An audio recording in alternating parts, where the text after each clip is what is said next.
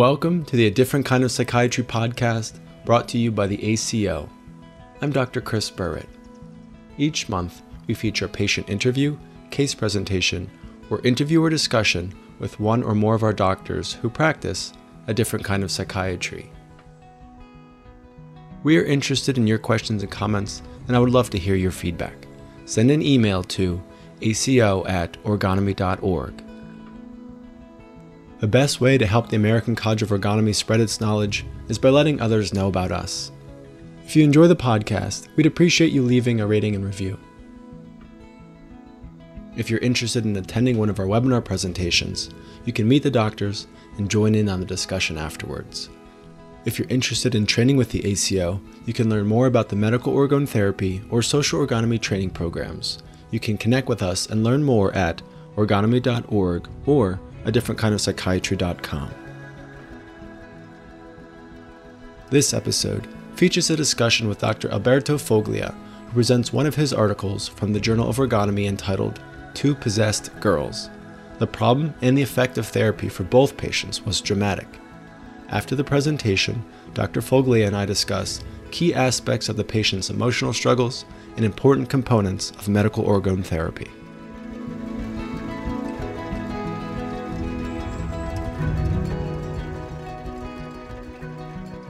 Two possessed girls. Two cases of pre-adolescent girls who exhibit similar clinical character traits and emotional responses are presented. When first seen, they both seemed nice, charming, and almost angelic. However, each could be extremely defiant and conniving, and exhibited episodes of rage and murderous violence, mostly directed at their respective mothers. Medical orgone therapy was effective in treating these two patients with surprising and rapid clinical improvement. Finally, clinical and theoretical insights into the pathology of these children is described. The first child, Lisa. Lisa was 8 years old when her mother brought her to me because of her increasingly disturbing behavior, sudden outbursts of violence toward her mother. These episodes were present since the age of 4. At first, they looked like temper tantrums. Later, they became severe, violent, and focused. By the age of 6, they occurred weekly. Lisa had never been seen by a doctor for this behavior. During these episodes, she beat her mother with her fists, biting and kicking her savagely.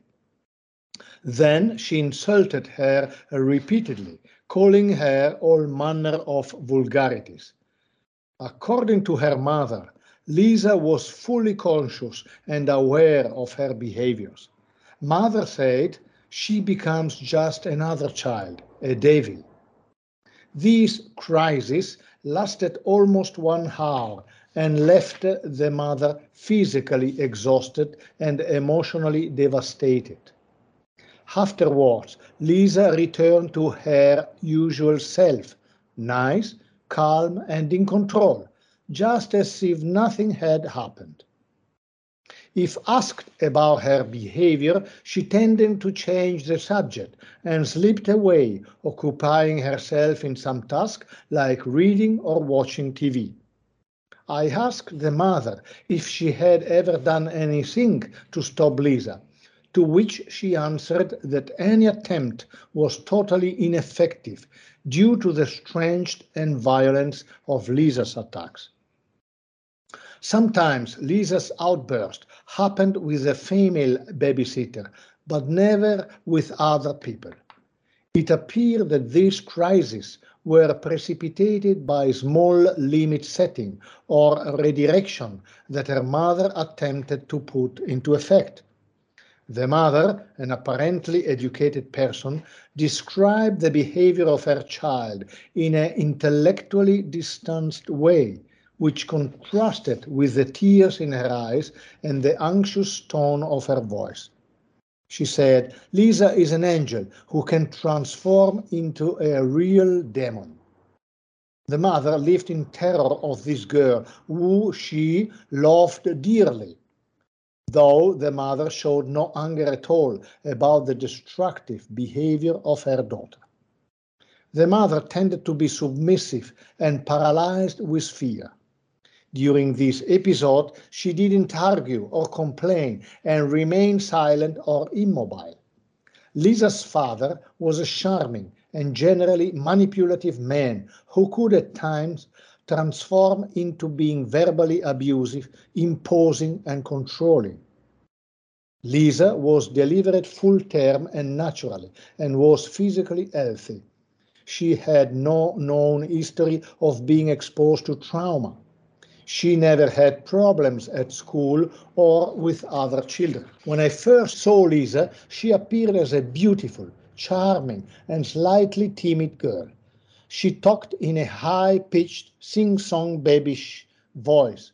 She interacted with her mother in an affected, artificial, cheerful manner, to which the mother responded with an equally artificially sing-song voice. They were like two little 4-year-old girlfriends playing together in a fairy tale world. I asked Lisa to lie down on the treatment couch. Her mother was seated on a chair a foot away. When Lisa did so, I asked her to look around the room with her eyes.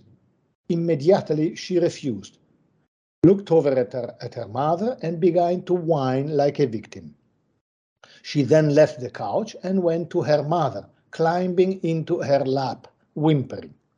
Again, I told both mother and Lisa, that I needed the child to return to the couch. My insistence was enough to trigger the demon. Lisa began to yell at me, calling me stupid and idiot. She told her mother how aggressive, overbearing, and mean I was. The mother tried to gently put Lisa on the couch by placing her hands on the child's arms, speaking to the child in her usual sing-song babyish voice. Lisa, however, reacted violently. She began to hit her mother with her fists on her mother's head and torso. She kicked her until I asked the mother if she needed my help to engage the two of them. The mother said, looking frightened, tearful and shaky, "Yes, please, help me."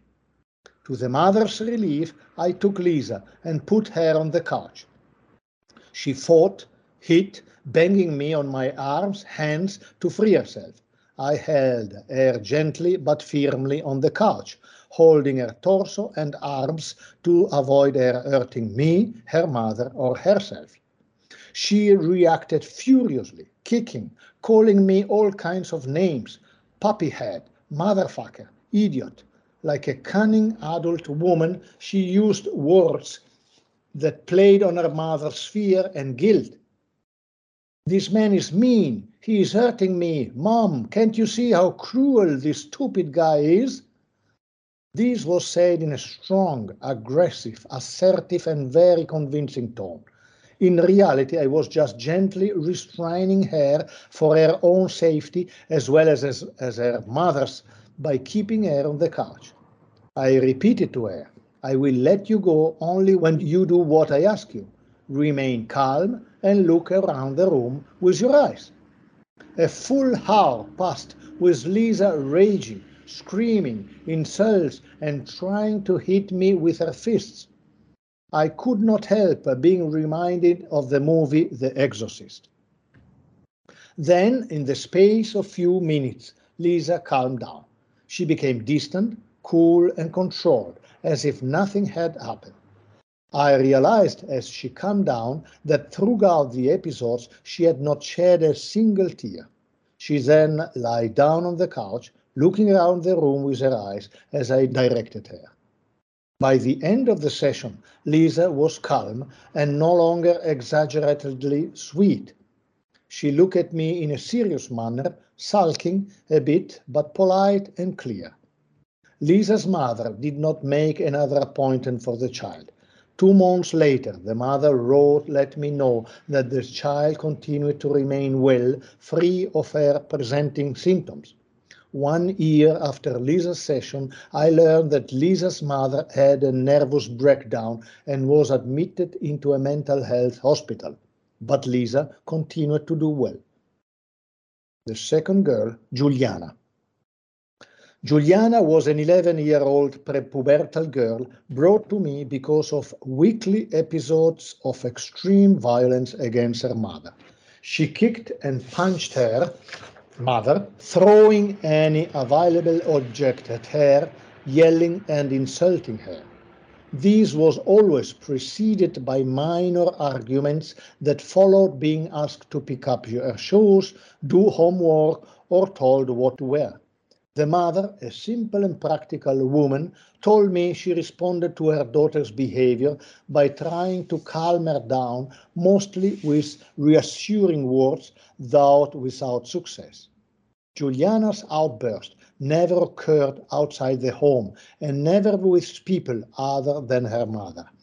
They began 4 to 5 years earlier, but now were reaching an unbearable intensity. They began as strong tantrums, and through the years they became fits of violence that occurred without warning, as expected with an epileptic seizure. During this outburst, Giuliana didn't look dissociated or in a trance-like state. At the end of the crisis, she was calm and unfazed. She didn't want to talk about her behavior and acted as if nothing had happened. During the last 3 years, the episodes became more frequent and severe, and the mother's attempts to calm her daughter were more and more ineffective. The mother had divorced Giuliana's father when the child was 9 years old. The mother described him as a controlling, overbearing, and verbally abusive. Giuliana's mother denied that the child had any history of trauma. Giuliana presented as a very charming, beautiful, and intelligent girl, who at the age of 11 had a surprisingly aristocratic bearing. Her posture, facial expression, and the tone of her voice conveyed a sense of distance, superiority, and disdain. She impressed me with her attitude of severity and coolness, and she treated her mother with a contemptuous, self-important air. I asked Giuliana to lie down on the couch. Her mother seated next to her. She did so, following my request to look around the room, breathe and kick. Suddenly she began to complain. "This is stupid." She sat up, looked at her mother and said, "Don't you see what stupid things this man is asking me to do?" I continued to tell Giuliana to lie on the couch, and I watched as her contemptuous expressions increased further. Finally, she stood up and stood near her mother. I told them both that Giuliana should lie down and follow my request. When the mother agreed with me, Giuliana became infuriated and began to insult her mother by saying, "You stupid idiot, you bitch." Then she turned to me and raged, saying, "You stupid piece of shit." I asked the mother if she wanted to help her daughter to remain on the couch. The mother tried to convince her daughter, and taking her arm, gently tried to push the girl on the couch, without success. I asked the mother for permission to help her, and when she gave it, I put Giuliana on the couch by holding her by the arms and legs, gently but firmly. Now a battle began, where Giuliana transformed into her devil self, as mother said. The child became strong, violent, contemptuous, and cunning. She really wanted to show her mother how mean and abusive I was. If one would have listened to Giuliana without seeing the actual scene, they would have been convinced that I was treating her badly. Giuliana tried to beat me with her fists, insulted me with all kinds of vulgarities one would never imagine coming from the mouth of such a young girl. She kicked me and even tried to spit at me. Giuliana never cried and never showed any weakness during this episode. I told her I would let her go once she calmed down and cooperated with me. This went on for a full 45 minutes, after which she calmed down, became serious, and left the office. I thought to myself, if she were a few years older, I could not keep her on the couch, and everything would have been much more difficult. The mother called me 2 weeks later, telling me that Juliana was doing very well and had stopped having outbursts completely. Dr. Foglia, these are intense, amazing cases. Yes. You know, there's a lot of things, ideas, and feelings I have about these two cases, but what stands out probably the most is how little you did, but how important what little you did was. Yes. Maybe you could say something about that. What I did was only asking some simple tasks. And these revealed the character structure, the superficial character traits of the two girls, trying to to accept my direction, but then exploding in rebellious rage. So this rage was just underneath the surface. It needed very little to get them explode. So I can imagine at home the mother tells them, please put the shoes in order, and this is enough to have them explode. And this is what happened at home. What was it like in the office with these two young girls? It was exhausting. It was a battle of 45 minutes, but I could feel that they needed it, and that this was therapeutic to them. This was really like in the old psychiatric treatment of the 17th century. They were called crises, violent outburst. In the exorcism times, they were the devilish coming out and discharging and making the people, mostly girls, feeling much better and relieved. So I was doing the same as the old exorcist. Yeah. Another aspect of this that stands out to me is the mothers come across as quite anti-authoritarian. Is that how you saw their parenting? Yes, they were very weak and very submitted, very soft, incapable of being assertive and aggressive in a healthy way with their daughters. To the opposite, the fathers were overbearing, aggressive, arrogant. Mm. So this pattern was probably seen by the girls in their infancy, a pattern where the mother were completely submitted. Yeah. I also wondered what effect it had on the mothers. And you mentioned the first mother then having her own crisis a year later. But I wonder what effect it had just to watch you work with her daughter right there in the office together. That's a good question. The mother were surprised and happy of my help. It is interesting to know why the Juliana didn't come anymore. Because the father didn't want. And the mother, Oh, so that I was curious about to hear more about what ended up happening. yes, and the mother was incapable of standing up to the father, with whom she was divorced, and insist to bring the daughter in a therapy that have helped her very much. Oh, wow. Yes. Hmm. And the first mother didn't come anymore because she came from far away, very far away. So this was for me the reason, but it was also an excuse. And the fact that she ended up in hospital means for me that somehow this session changed the equilibrium of the two women at home. I don't know exactly how, but Lisa was free of her attacks for 1 year, and the mother end up in hospital. So something has changed in the equilibrium of the two women.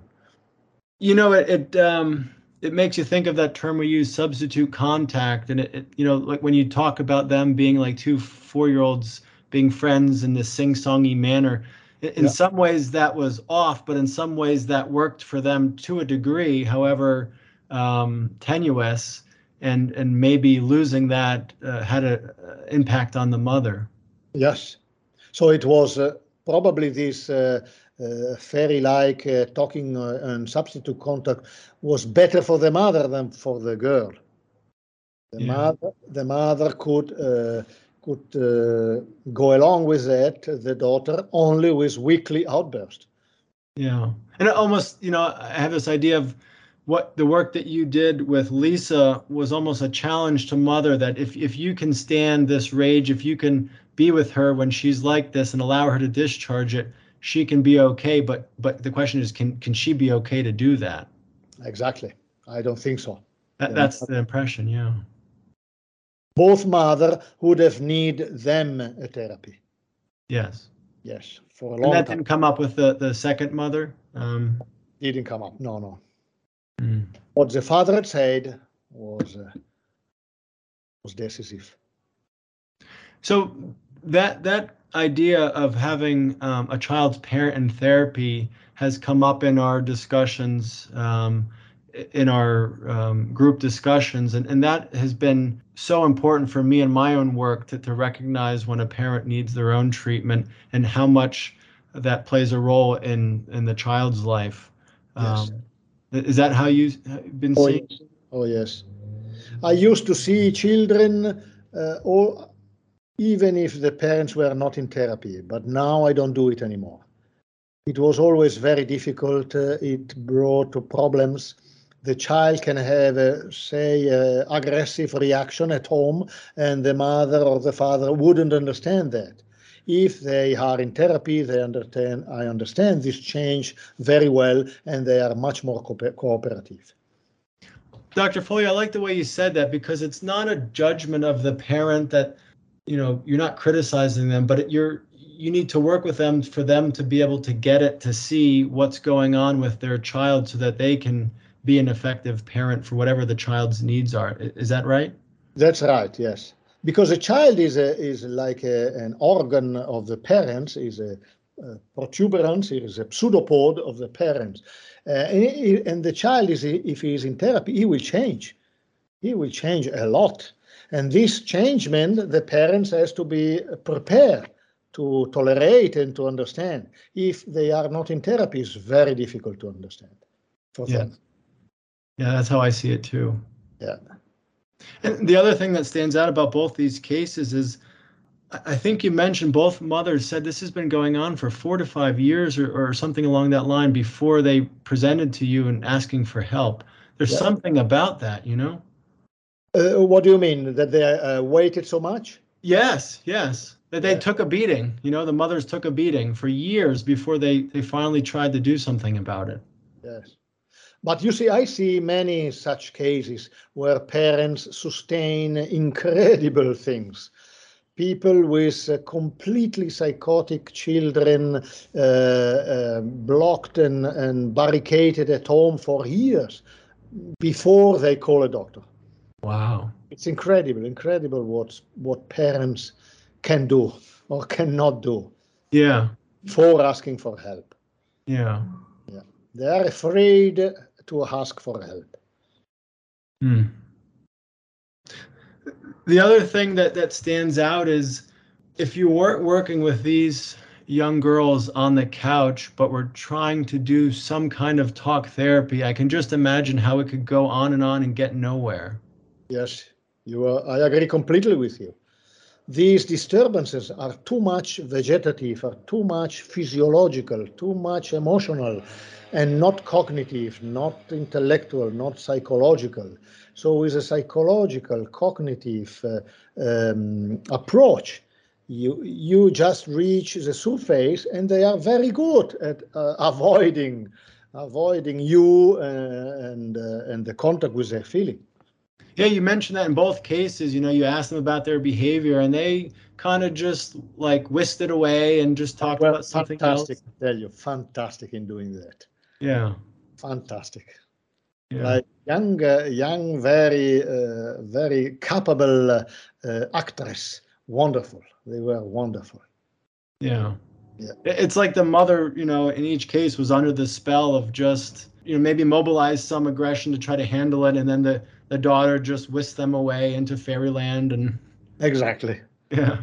The daughter completely controlled the situation at home with the mother. Yeah. Wow.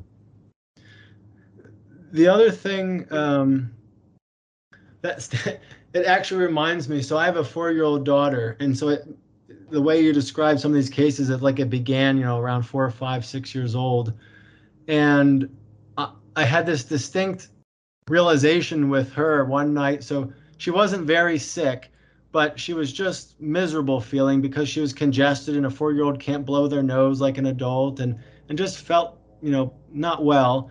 And she woke up at 2 o'clock in the morning, and I went in there to try to comfort her.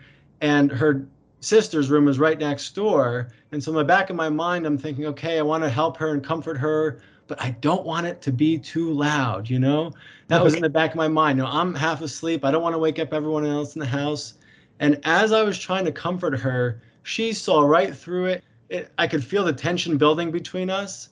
And she just looked me straight in the eye and screamed at the top of her lungs.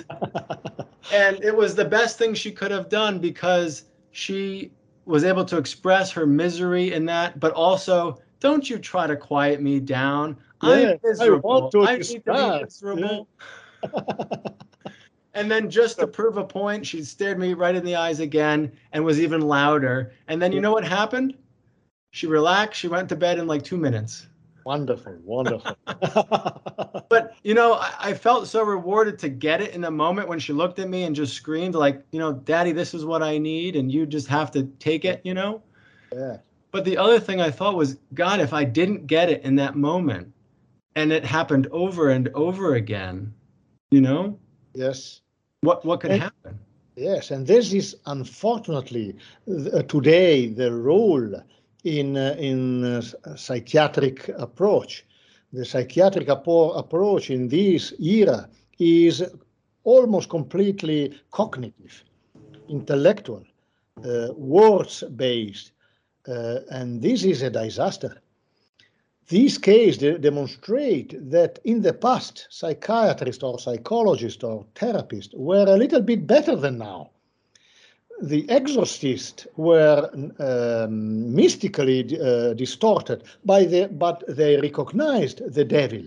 They recognized what we call the secondary liar, the destructive liar, and they allowed for discharge. They thought it was the devil and it was not the patient, but still the patient discharged. After them, hypnotists came, and they also wanted the crisis, that is, emotional discharge. After them, psychoanalysis came, and the rule of Freud was a so-called up reaction, which was nothing else than emotional discharge. Today, this is no longer the case. Today, emotional discharge crisis doesn't exist anymore. Therapies are cognitive, flat, emotion, lukewater emotions, and mostly psychological and cognitive. And this is for me a disaster. So in the case of your daughter, a psychological approach would bring all her emotions into the brain, causing an armoring of the brain, which is what we see today more and more in young people. Up in their head, very confused, intellectual, with a lot of excuses, a lot of intellectualization, rationalization, but in fact unhappy and confused. And I think the contrast really comes out in working with children too, because they haven't developed that intellectualization, and so it's that much more important to be aware of that the younger they are. Exactly.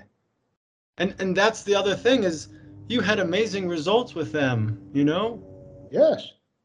You can see wonderful change in few sessions. Here is one session. Lisa and Giuliana had one session.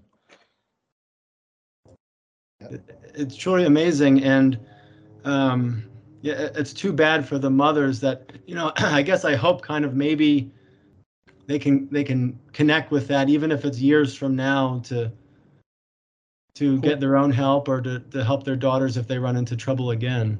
Yes, I didn't hear nothing anymore, unfortunately. Yeah. Yeah. I mean, even that stands out. How could you ignore that, you know? Yes, that's The power of both the emotional discharge, but also the change in functioning. exactly. You go to a doctor, he changed the behavior of your daughter in one session, and you don't come anymore.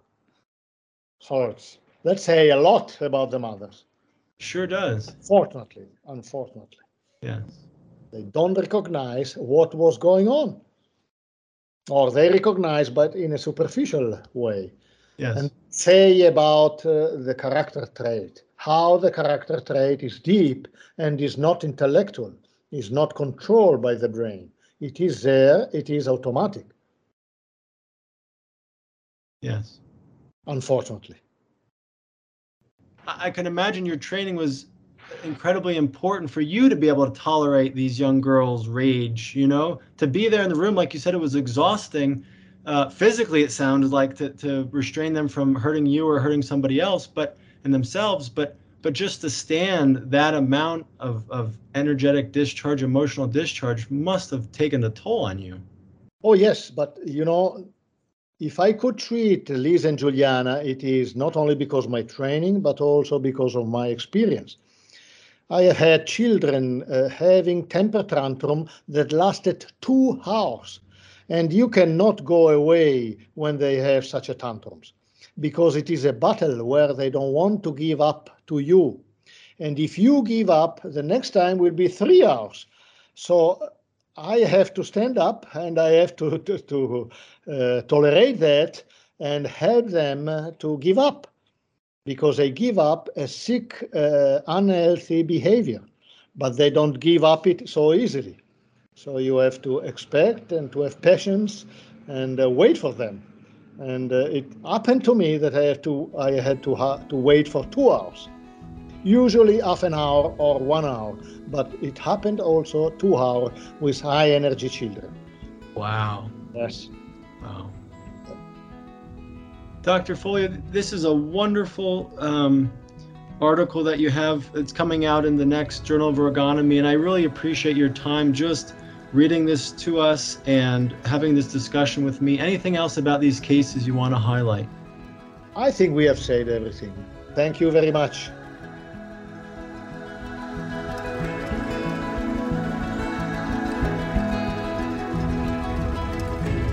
How do you feel after listening to this article and discussion?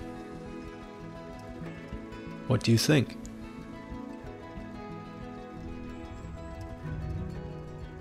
As I said during the discussion, what impresses me is that these cases highlight the powerful work that can be done on the therapy couch to address a patient's feeling and character, often inaccessible with talking alone. We are interested in your questions and comments, and I would love to hear your feedback. Send an email to aco@orgonomy.org. If you learned something or enjoyed the podcast, I hope you'll consider leaving a rating and review. The best way to help the ACO spread its knowledge is by letting others know about us. I hope you share this podcast with your friends and family and let them know about our work. You can connect with us at orgonomy.org or adifferentkindofpsychiatry.com. I'm Dr. Chris Burrett. Thank you for listening to the A Different Kind of Psychiatry podcast brought to you by the ACO. Since 1968, psychiatrists affiliated with the American College of Ergonomy have been helping patients discover greater satisfaction, health, and overall well-being in their lives.